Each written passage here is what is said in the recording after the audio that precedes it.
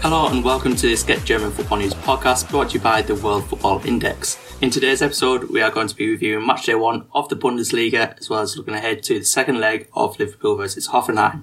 Going through all of the weekend's action with me tonight is GGFN writer Matt Cowder. How are you doing? I'm good, thank you, Daniel. How are you? Well, over the Arsenal losing, I suppose I can't complain.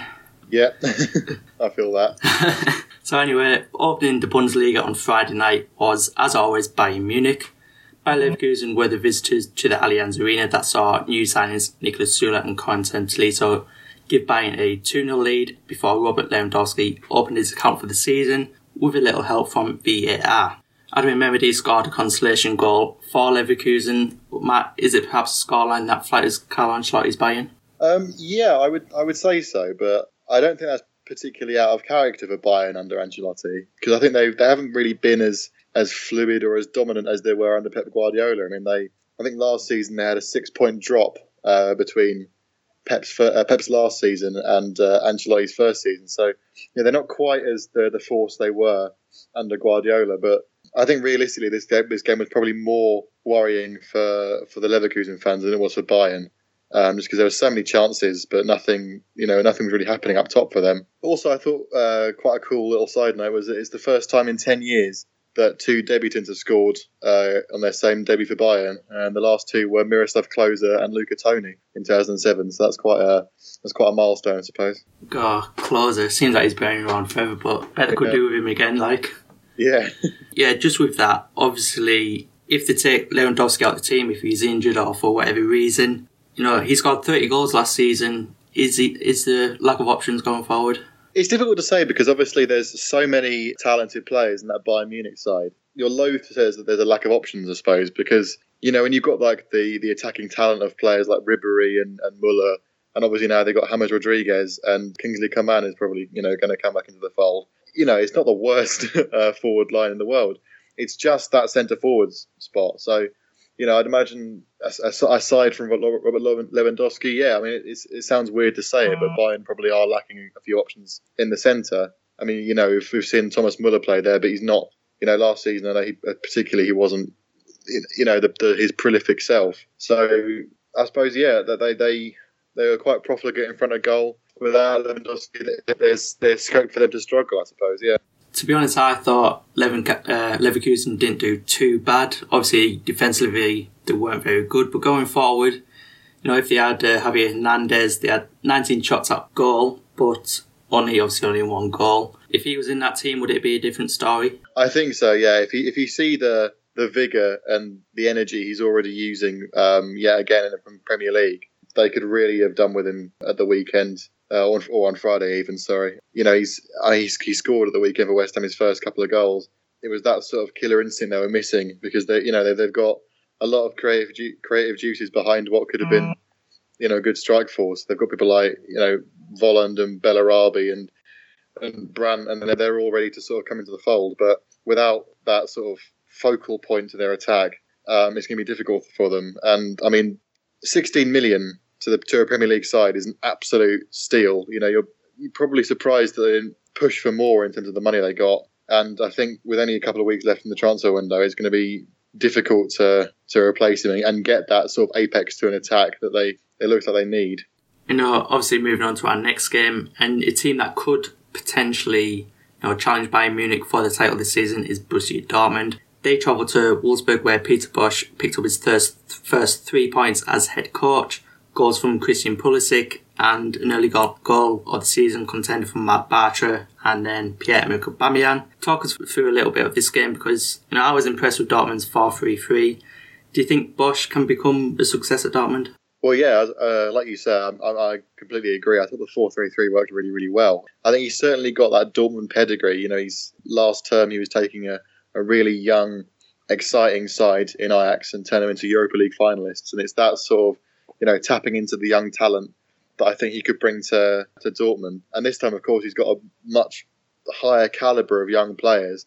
I think that could change the dynamic a bit at Dortmund, because obviously under Tuchel it got a bit sort of stale, and there was lots of problems behind the scenes. And although Peter Bosz was guilty of that at Ajax, I think that's the reason he was eventually brought away, because there was stuff going on behind the scenes there. I think that if it all clicks this season, which it looks like it might do with that new 4-3-3, then I think he could take them on, and especially as we were saying about Bayern's lack of options up front. An injury to Lewandowski could spell big trouble, and it could be the start of a title race. Yeah, and obviously assisting Pulisic's opening goal was Mario Götze. Yep. If he can stay fit, what kind of season can he go on to have for Dortmund? Well, I mean, it was his first game back since January, and I think he looked pretty good. He was floating across the park as he always has done. He didn't look like he'd been out for that long, did it? But yeah, I thought he played really, really well.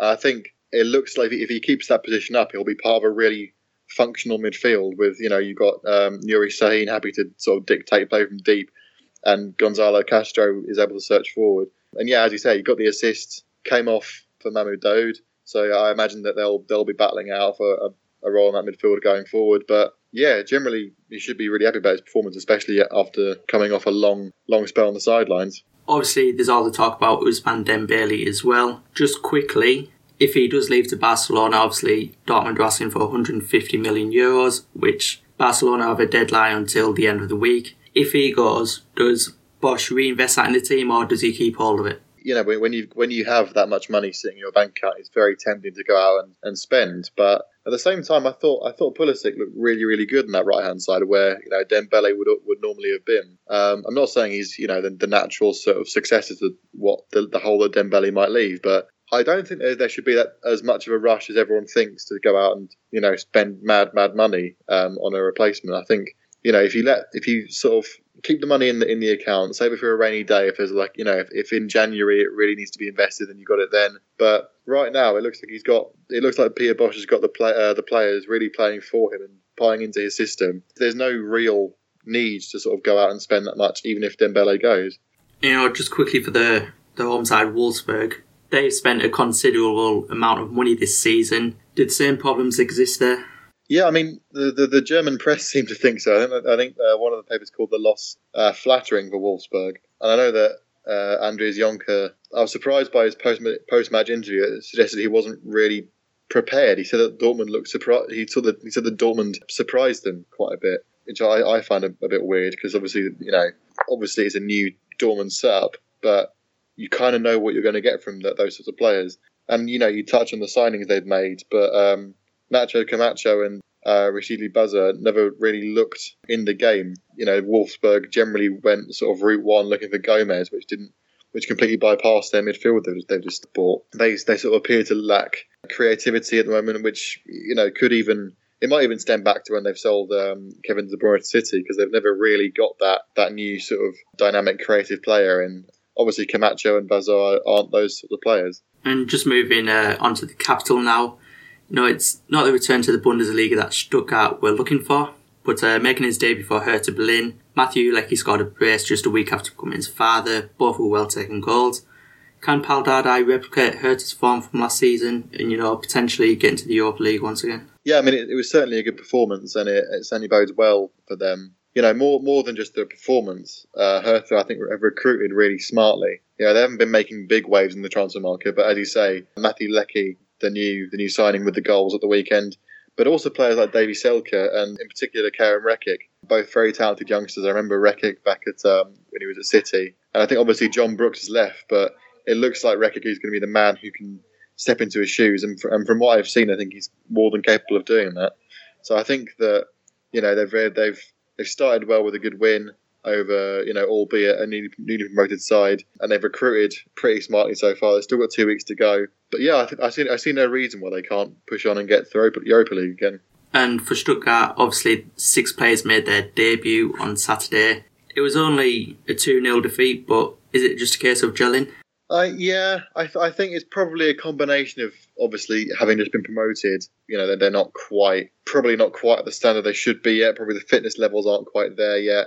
And also, yeah, as you say, a raft of new signings. So, it normally goes one or two ways when teams get promoted. It's either a complete overhaul or they sort of preach the squad togetherness. And both are quite risky tactics. Obviously, Stuttgart have gone for the sort of overhaul, bringing in 6 players. But yeah, I think it's more than anything, it's going to be sort of readapting to the Bundesliga as opposed to letting their players gel.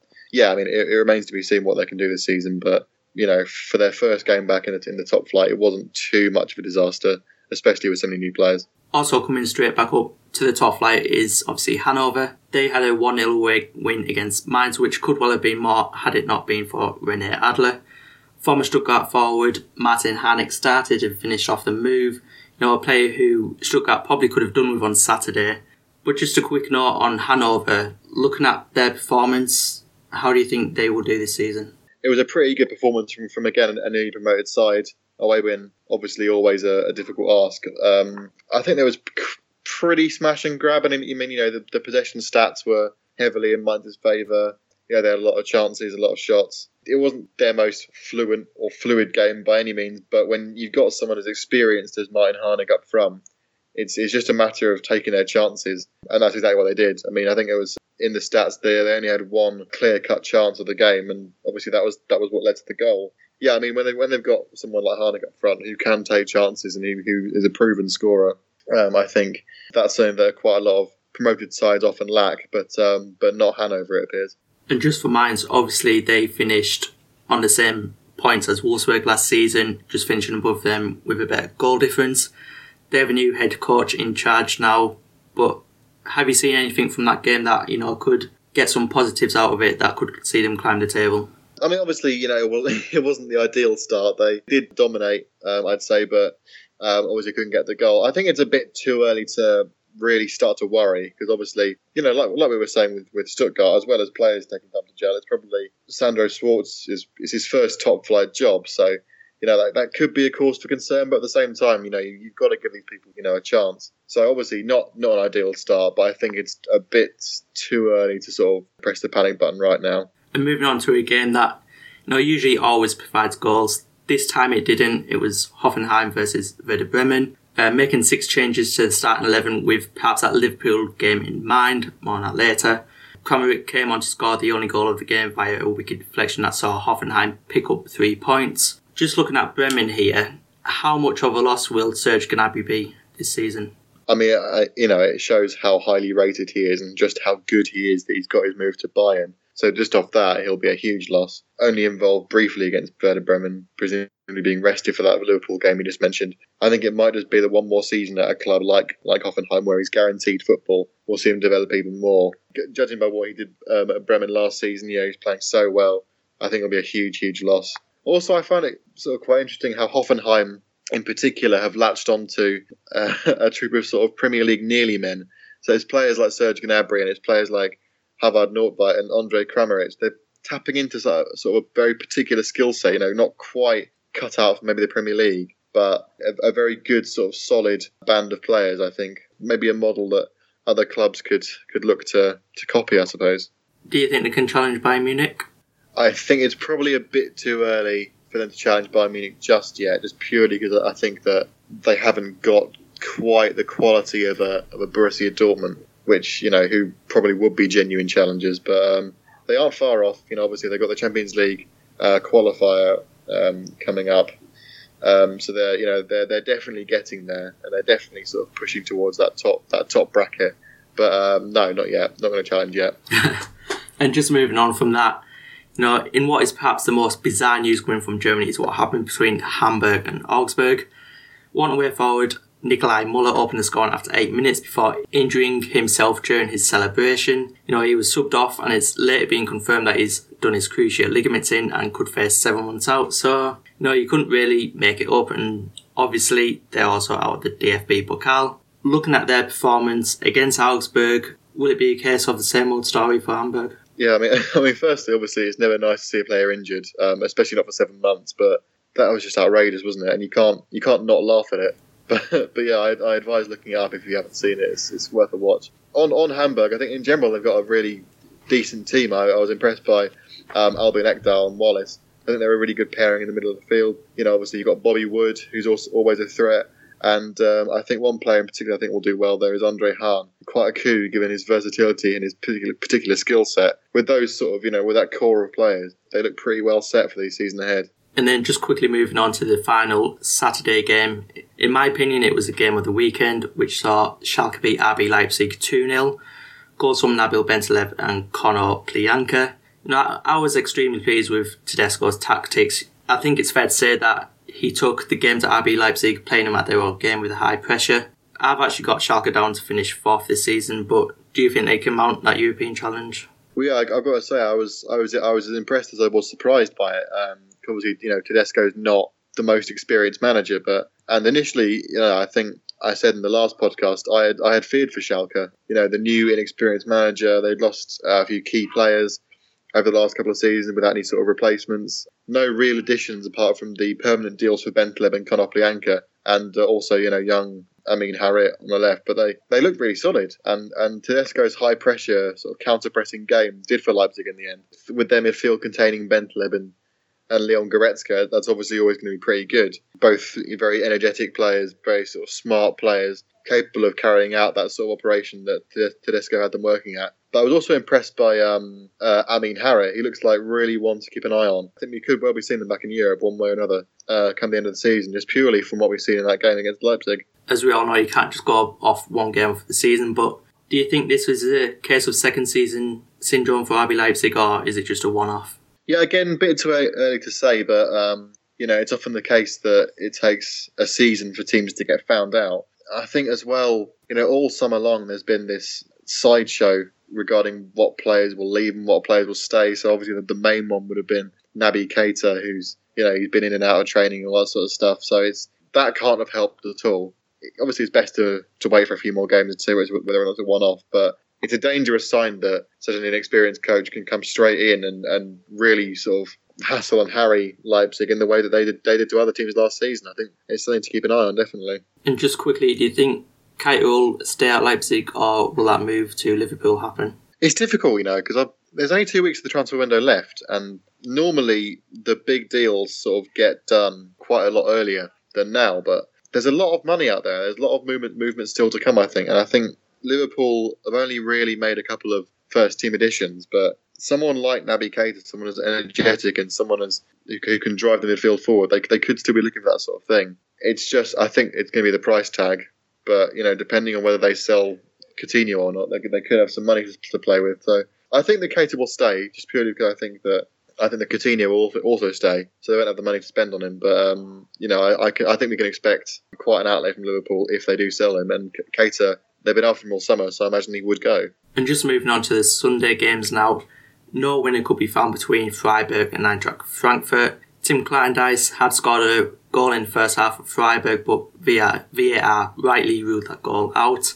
Kevin Prince Boateng made his debut for Eintracht in the second half, but neither side could find a winner.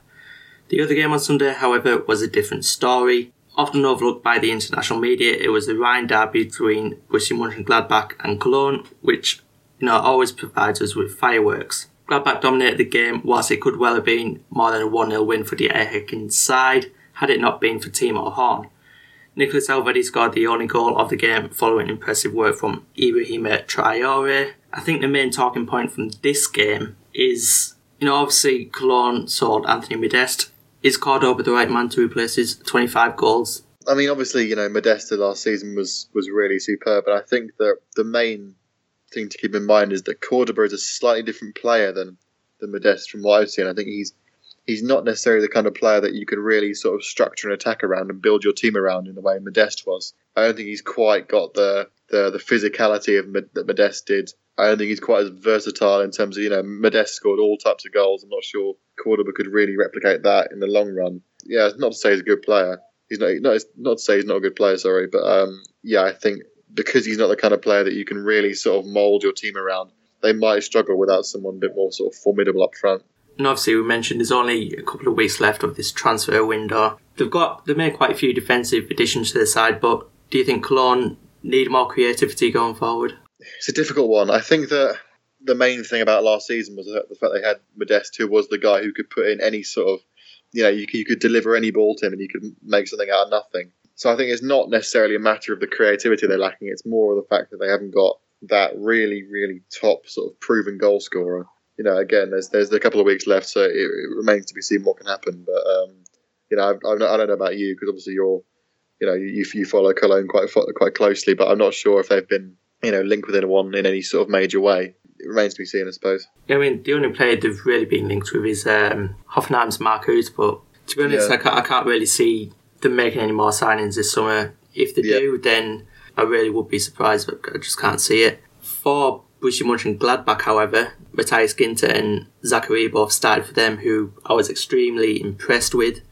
Obviously, they both arrived in the summer, and then obviously going forward, you have Raphael, who is back from injury. I guess it's a bit like Goetze. If Raphael stays fit, just how important is he to Gladbach? Yeah, hugely important. I mean, he's a really, really vibrant player. I think he fits in really well with that sort of trifecta with, you've got Lars Stindl and Torgan Hazard as well there. And when they're all fit and firing, generally, if you can find one of them in or around the box, you can be sure of some sort of creativity or, a goal scoring chance. And as you say, the fact they have got that sort of solid base of Ginter and Zachariah behind them shows that they've got, something to build upon. There's a really strong core in that team. As you say, if Raphael stays fit, if the front three, really stay fit, it could be a really productive season, especially with, as you say, the defensive sort of stability they got behind them. And just going back to Cologne, obviously they're in the Europa League group stages. Do you think them taking part in Europe could have an effect on their domestic campaign? It will, but that's more or less to be expected, because obviously at the very sort of bare bones of it, it's more games. They've not got the most substantial squad, so they're not going to get much of a chance to rotate. And also, it's for a team like Cologne, it's a nice competition to be in. It's a rare shot at European football. And I think that's going to be quite important for them. So I think even if they had the choice to rotate, they probably wouldn't want to. Yeah, you do tend to see sometimes teams will prioritise their European exploits over their league campaigns. Yeah, I'm not sure they've got the squad to sort of keep it up this season. And just moving on to the next segment of this GGFN podcast now, we see Hoffenheim travel to Liverpool on Wednesday night in the Champions League qualifying match. Obviously, Jurgen Klopp's side hold a 2-1 lead, but Matt, tell us, can Julian Nagelsmann's Hoffenheim turn it around? I think it's going to be incredibly tricky, especially as Klopp appears to have Liverpool's attack such a well-oiled machine. Also, I suppose, in a more sort of intangible sense, it's Liverpool's first Champions League night for a while, and it's their first Champions League night with him, having got his own team together. So I'd imagine they'll be really up for it, and it could be one of those, cliched special Anfield nights. But I think that the Liverpool defence is obviously very leaky, so I wouldn't be surprised at all to see Hoffenheim snatch an away goal of their own. I think it'll be a really interesting fixture. I think it'll be a really good game, just purely because Liverpool have got those 2 away goals. I think it might just be a bridge too far for Nagelsmann's Hoffenheim. One thing that actually surprised me was actually just how many Liverpool fans, underestimated Hoffenheim. Obviously Mark Huth scored that goal, which does, obviously they can try and get back into the game, but who is the key man in defence and attack for Hoffenheim? The really key person in attack, you'd probably go for Andre Kramaric, who's their top scorer, just purely because he's got that physicality and he's got that sort of momentum behind him, I suppose, in the goals he's scoring. In terms of the defence, I mean, you probably have to go for maybe someone like Havard Nordtveit. Interesting.